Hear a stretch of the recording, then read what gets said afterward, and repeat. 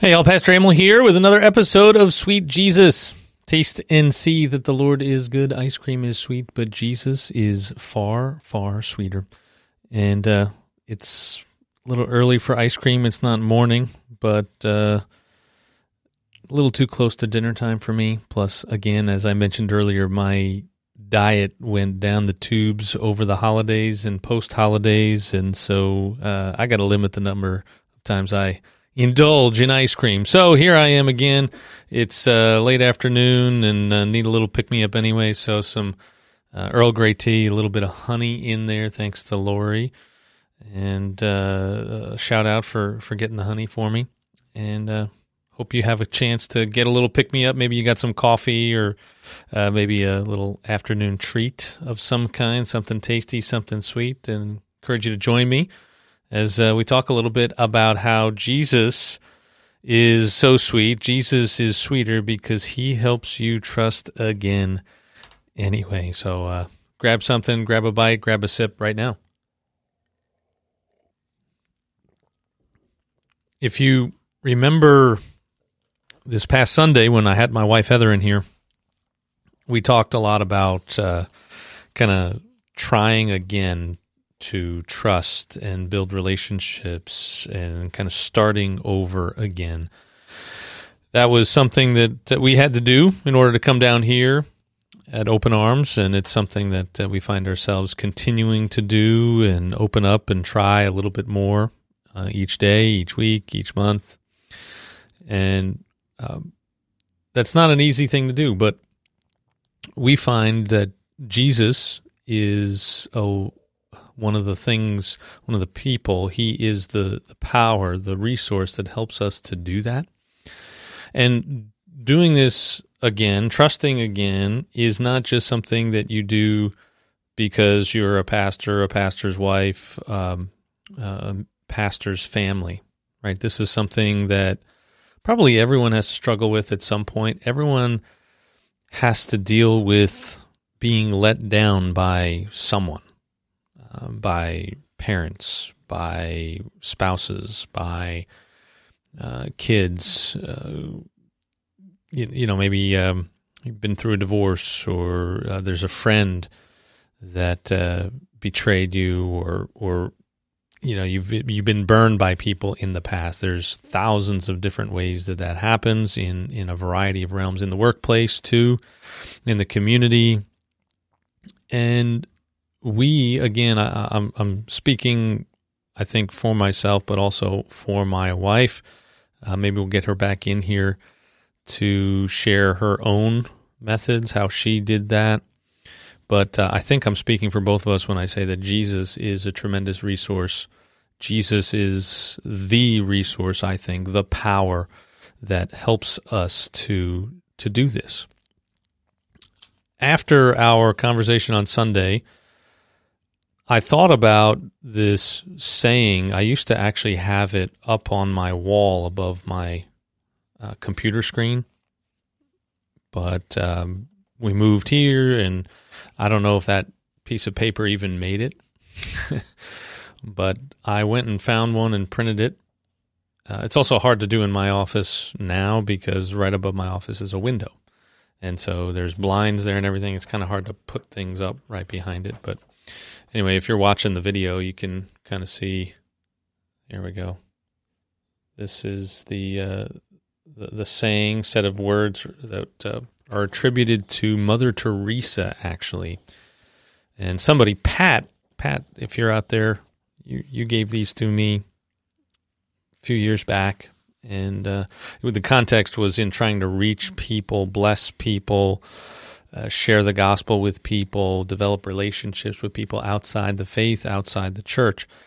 And she gave this to me after a conversation where we were talking about all the ways that we're going to get burned, all the ways we're going to get hurt, all the ways people are not going to reciprocate what we're trying to do, the relationship we're trying to build. And she sent me this. And they're supposedly things that were written on a wall in the children's school that Mother Teresa was running in Calcutta, India.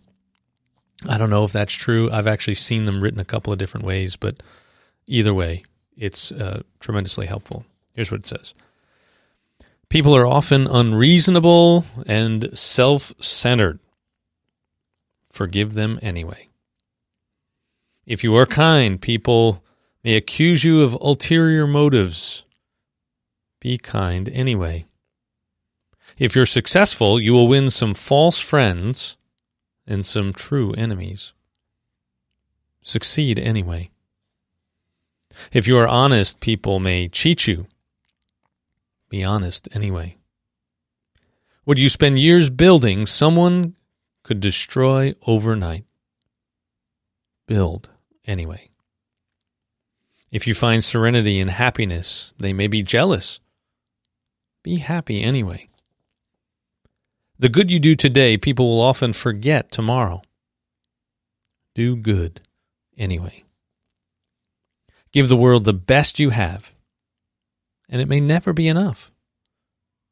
Give your best anyway. You see, in the final analysis, it is between you and your God.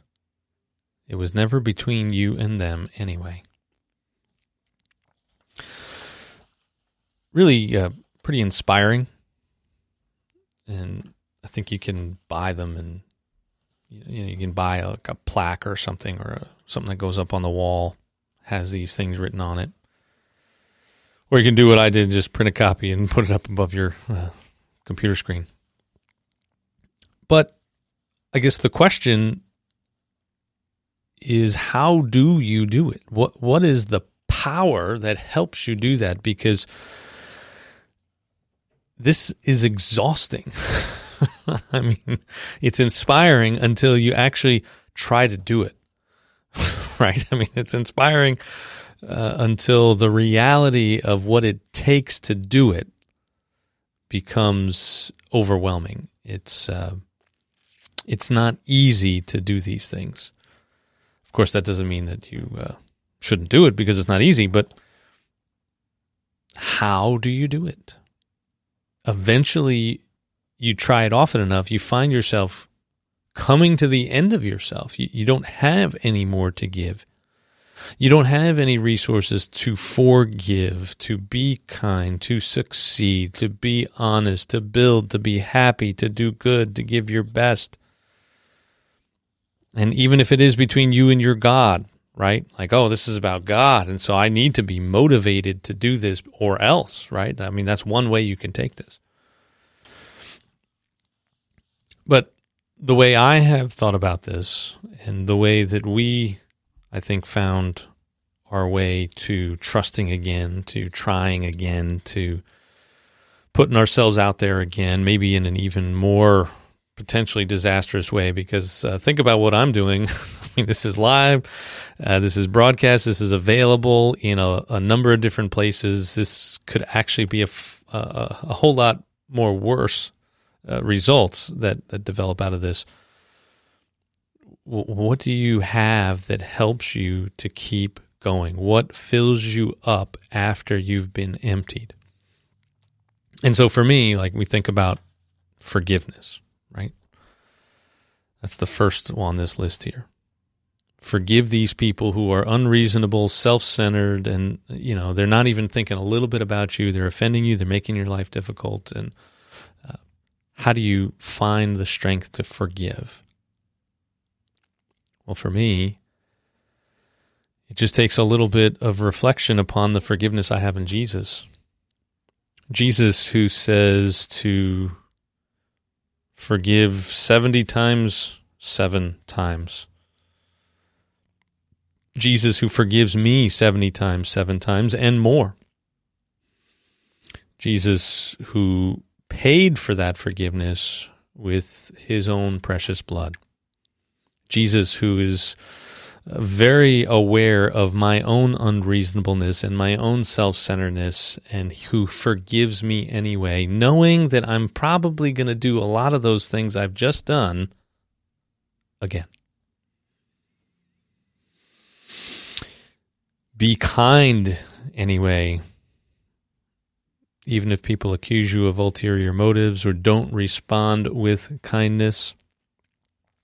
Where do you find the resources to do that? Well, Jesus was awfully kind to me. Jesus has been awfully kind to an awful lot of people, despite the fact that there were an awful lot of people that didn't care about his kindness. They didn't respect his kindness. They assumed his kindness was meant for something else, that he had ulterior motives, that he was in it for himself, maybe for power or influence or wealth or something like that. People responded just because people are mean, and they didn't care about how kind he was. They took it for granted. They knew that they would forget his kindness very quickly. You actually see that in the New Testament, where he does a lot of good things, and then next thing you know, these people are walking away from him because he says something that's a little too hard for them to handle, makes them think a little too hard, makes them think about doing life in a different way, challenges what they always assumed was the way to do it, challenges the ways they felt secure in the way they had built their lives. They walked away. And yet, he was kind anyway. Kind even when Pharisees and scribes and religious leaders confronted him and challenged him and made his life complicated. Was kind even after he did tremendous things for all kinds of people. And they walked away. In one case in particular, Luke 17, there's a story about 10 lepers. And only one comes back to say thank you for the kindness. And yet that's not the last time that Jesus is kind. It's not the only time Jesus is kind. Succeed anyway, right? You're going to win some false friends and some true enemies. Keep trying anyway. Keep attempting to accomplish those things that God has put on your heart and your mind, even though it will bring with it some folks that will be more interested in your success than in you, and bring about some folks that are jealous and interested in taking you down because you represent something that they dislike. Succeed anyway. Like I just mentioned, Jesus had all kinds of false friends. He had all these crowds that are following him, thinking that he's just awesome and just looking to see the next trick he's got up his sleeve and thinking that maybe somehow they're going to benefit from this. And, of course, he developed some true enemies, people that were constantly challenging everything he said. He succeeded anyway. He still won forgiveness, eternal life, so many blessings, an abundant future, a place in his kingdom. He did that anyway, knowing all of these things would happen. And if you're honest, people may cheat you. Be honest anyway, right? Jesus is being put on trial by people who are far from honest. He is honest, and they use his honesty against him. In fact, they're actually saying things that are far more true than they realize in some of these cases, particularly in John's gospel. I think there's a lot of irony in John's gospel, but in the others as well, where things are happening. He's being honest, and they're taking it as a threat, and certainly not being honest themselves. And then he becomes a victim of their dishonesty for his honesty, the truth that he was preaching and teaching. And he was honest anyway. What you spend years building, someone else could destroy overnight. Build anyway, right? Jesus built up lives, built up people, and in and through a variety of people throughout the years, he's built up the church, the body of Christ, even though it can be destroyed overnight. I think we saw this back in August in Afghanistan, where a lot of Christians were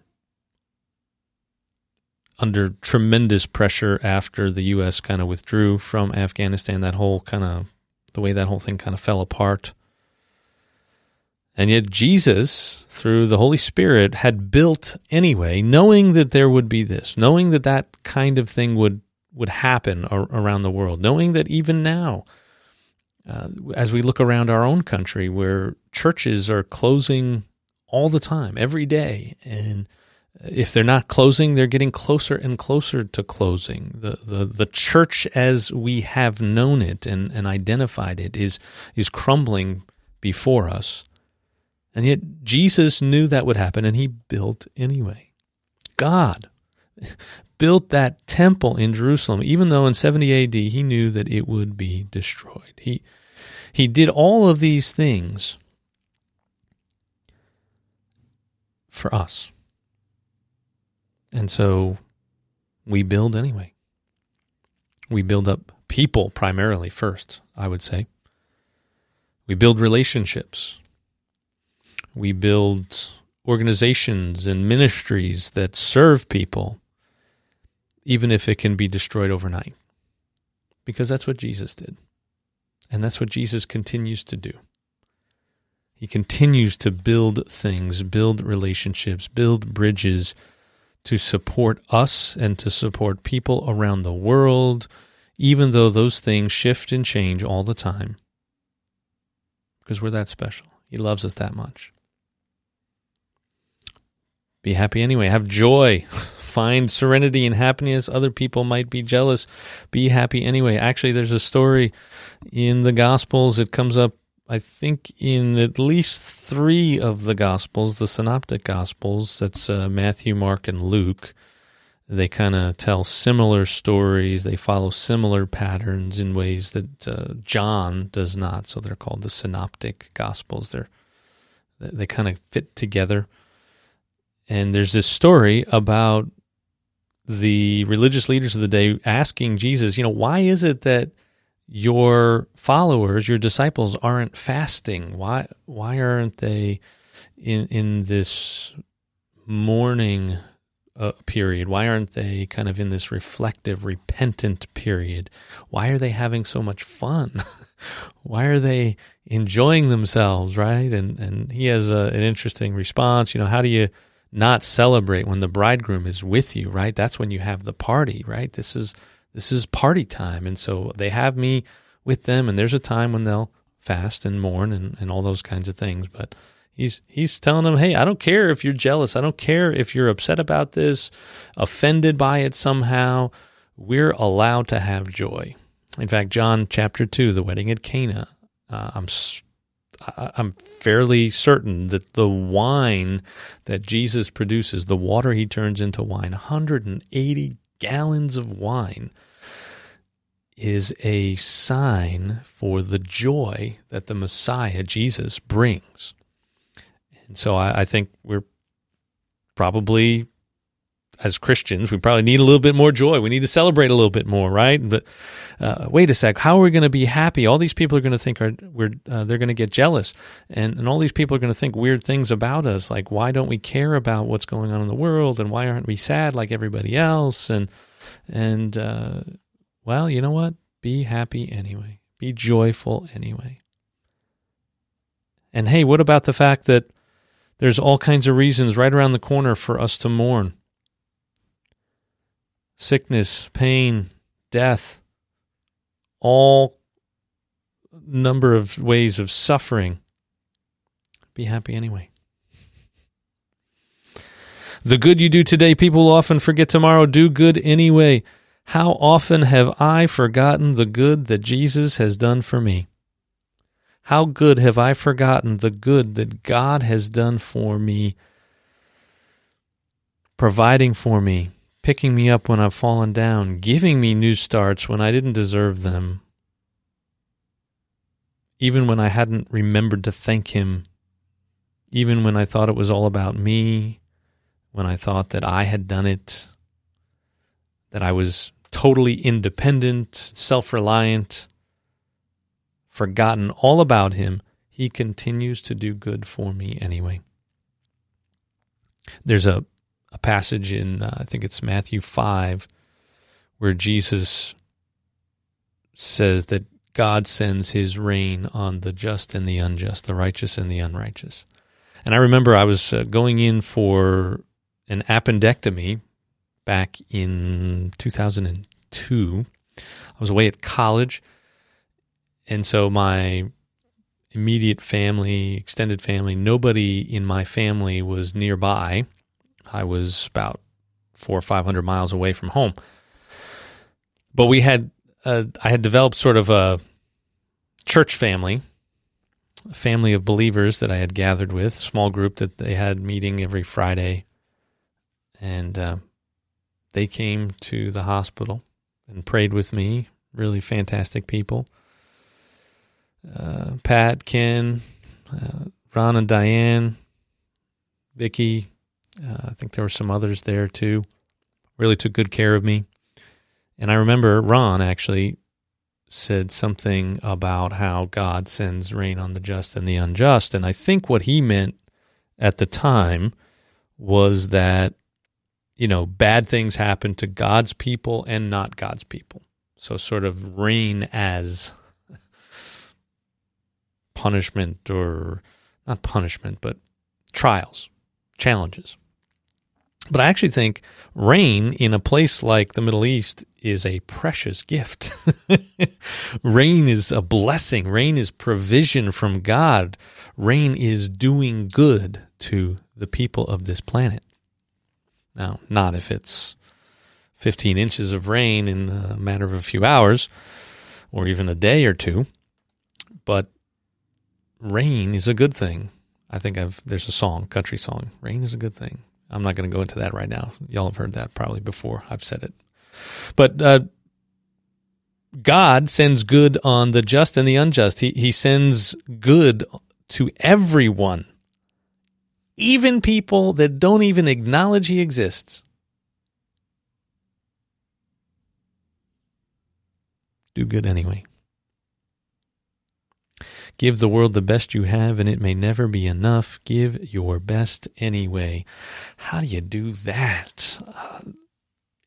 It seems more and more obvious to me every day that the people that give their best the most often either are empowered by Jesus or eventually find themselves collapsing. It's exhausting. You need something to hold up your identity even when your best isn't enough. You need something that helps you say, I am still a worthwhile, valuable, important person in the universe. Even when my best isn't enough, even when I fail, even when others look at me and go, that's all you got? And for us, that's Jesus. It's Jesus looking at us and saying, you know what? I don't care what you ever do. You could actually not do anything ever of any kind of significance. Your best can be absolutely pathetic and pitiful. But I want you to know, this is how much I love you. And he goes to the cross. He stretches out his hands. He's nailed to the cross. He is abandoned by God in our place as he who knew no sin became sin for us. We're loved, we're accepted, we're precious and valuable simply because of who we are and because of who we are to the creator of the universe, right? So like if there's some nobody that looks at you and says, yeah, you're pretty special. You're pretty cool. I like you. That might feel nice, but if they're a nobody, what does their opinion mean? Nothing. If the most important person on the planet, the most famous person on the planet, the most powerful person in politics, the wealthiest person, they look at you and they say, man, kid, you got something. Well, then you might go, wow, that must mean something. Maybe it's somebody that you have a lot of respect for. Maybe they're in your chosen field, your profession, your line of work, whatever it is that you're doing, and you just know that they're great. And they come to you and they say, you are onto something. Wow. Right? Wow. Now imagine that the one who hung the stars, who took nothing and turned it into this immense expanse of a universe that we have that is so big we can't even get to all of it before we die. The one who provides water and sun and moon and food and clothing and so many other pleasures and joys in life, he thinks you are something. To me, that gives us all the power we need to give our best, no matter how much it may suck. No matter how much our best may suck, give your best anyway. Because you know what? God is just glad you're here. God is just glad you're trying. He's just tickled to death that you are responding with love to the love that he has shown you. Incidentally, I think this is something that probably a lot of churches lose sight of. I know I've lost sight of it as a pastor, as a leader in the church. That actually, we were having a conversation about this today. I don't think I can get the whole story right, but Brother Gary Wood was at the monthly prayer meeting that the mayor has, and he told this story about a box. They needed some box for something, and nobody else was doing it, and he decided he was going to do it, right? And so he made this box. And it may just be a fictional story. I can't remember all the details of it, but it was a great story because he said, I made this box and there are all these people looking at it and going, well, that's not the greatest box. Well, you know, I know how to make boxes. I know how to do stuff like that. And you should have done it like this. You should have done it like that. And he said, well, you may have seen the need and you may have the expertise, but you did not take the time to actually do it. I don't have the expertise, but I did see the need. And I took the time to do it. So basically, shut up. He didn't say that. I'm saying shut up. So shut up. Right? You didn't do it. Someone else did it. Leave it alone. It's their best and it's enough, right? God honors it. God loves it. God's glad that it was done. Probably lots of other people are glad that this was done. This was some kind of need. And so, the church, I think we should just look at what people do, the best they do, and say, you know what? Even when it's not great, they did it. They stepped up. They did something for God. And yeah, we may have to get things organized a little bit differently to help make this whole thing work. But what a blessing. What a blessing. I think we're too often in pursuit of excellence in a way that undermines people's contributions to the mission. I'm all about excellence. I think we should strive to be the best that we can, especially, trying to bring the gospel to people. It's going to take us doing our best, refining our efforts, thinking critically about what we've done and how we can do it better without getting our panties in a bunch, right? And how do you do that? Well, you need to have a rock-solid identity built on Christ, again, right? Excellence is a good thing, but sometimes excellence drives people away because they feel underappreciated. Give the world the best you have, and it may never be enough for the world.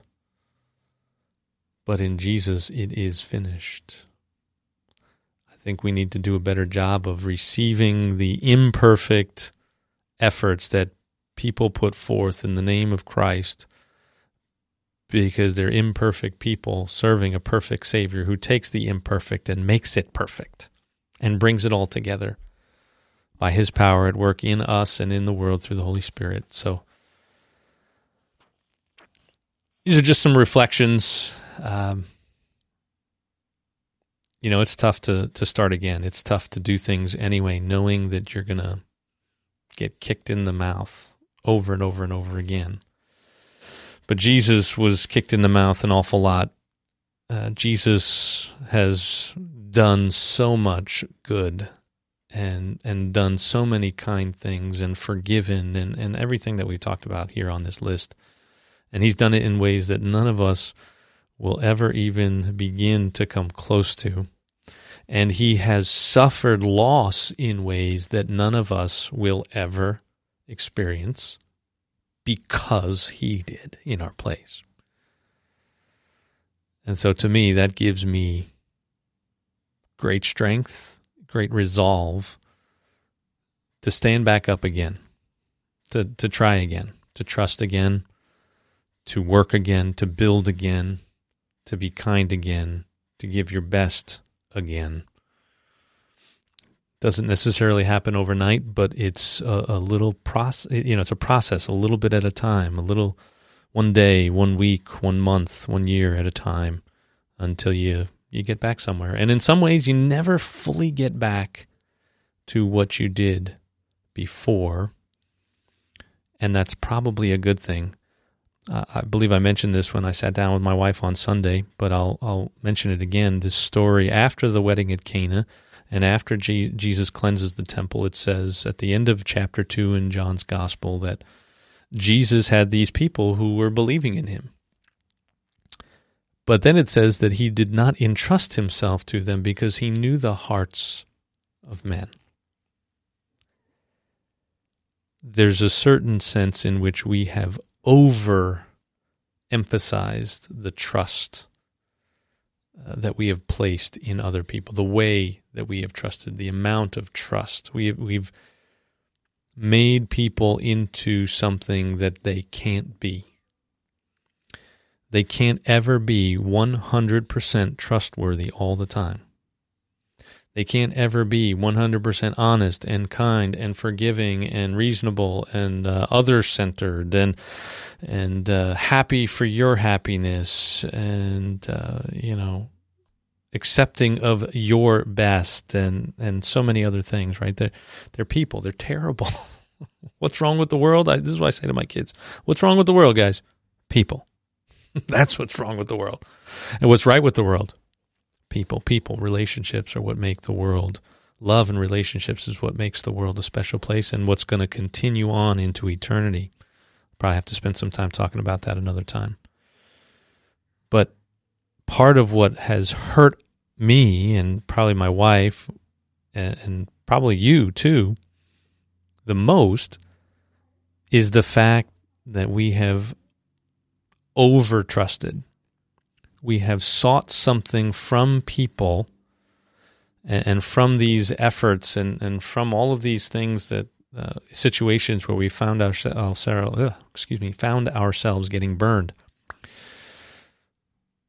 They are not Jesus. They are not perfect.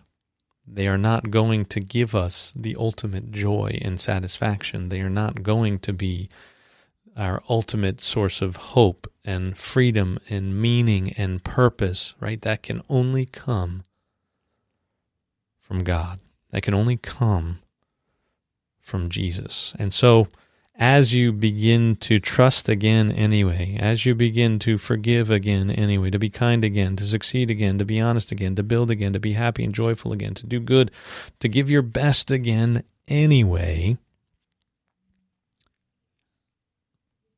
expect it to kind of go sideways.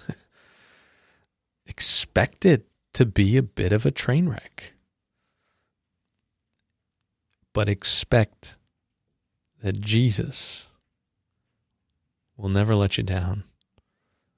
Jesus will always exceed whatever anyone else offers. Jesus will always forgive you. Jesus will always express kindness to you. Jesus will be with you as a true friend in your successes and not work against you. Jesus will not cheat you or be dishonest with you. Jesus won't try to destroy you or anything else. Jesus isn't looking for, he's not going to be jealous for your happiness. He is someone who actually rejoices with you in your joy. He's not going to forget about the good that you're trying to do. He's not going to give up on you because your best isn't enough. He's going to love you with his best and remind you that his best is what was enough ultimately, and that you were worth every ounce of himself that he gave. Good to be with you. God bless you. Hope this has been helpful. Hopefully you got a nice little pick-me-up from Jesus and from your coffee or tea or whatever it was, energy drink or Mountain Dew, something like that. Or if this is before bed, you got a little sugar high out of your ice cream or your dessert of some kind. King cake around here, king cake season. Hope this is a way to help you try again, whatever it may be. God bless you. Looking forward to having my wife in here again soon. By the way, she has some corrections about the story I told on Tuesday with my kids. I hope to have her in here to set the record straight a little bit, correct some details about my remembering of the specific night in question, but hopefully to fill out the idea that grace is really important and needs to be our emphasis. Don't forget to like, to comment, to share, to subscribe, to do all those wonderful things, and spread the good news that ice cream is sweet, honey is sweet, king cake is sweet, but Jesus is far sweeter, because Jesus can help you trust again, to try again, to do good again, to be kind again, to forgive again, because he's never out. He's always got plenty to fill you up. God be with you. Catch up with you soon. Bye-bye.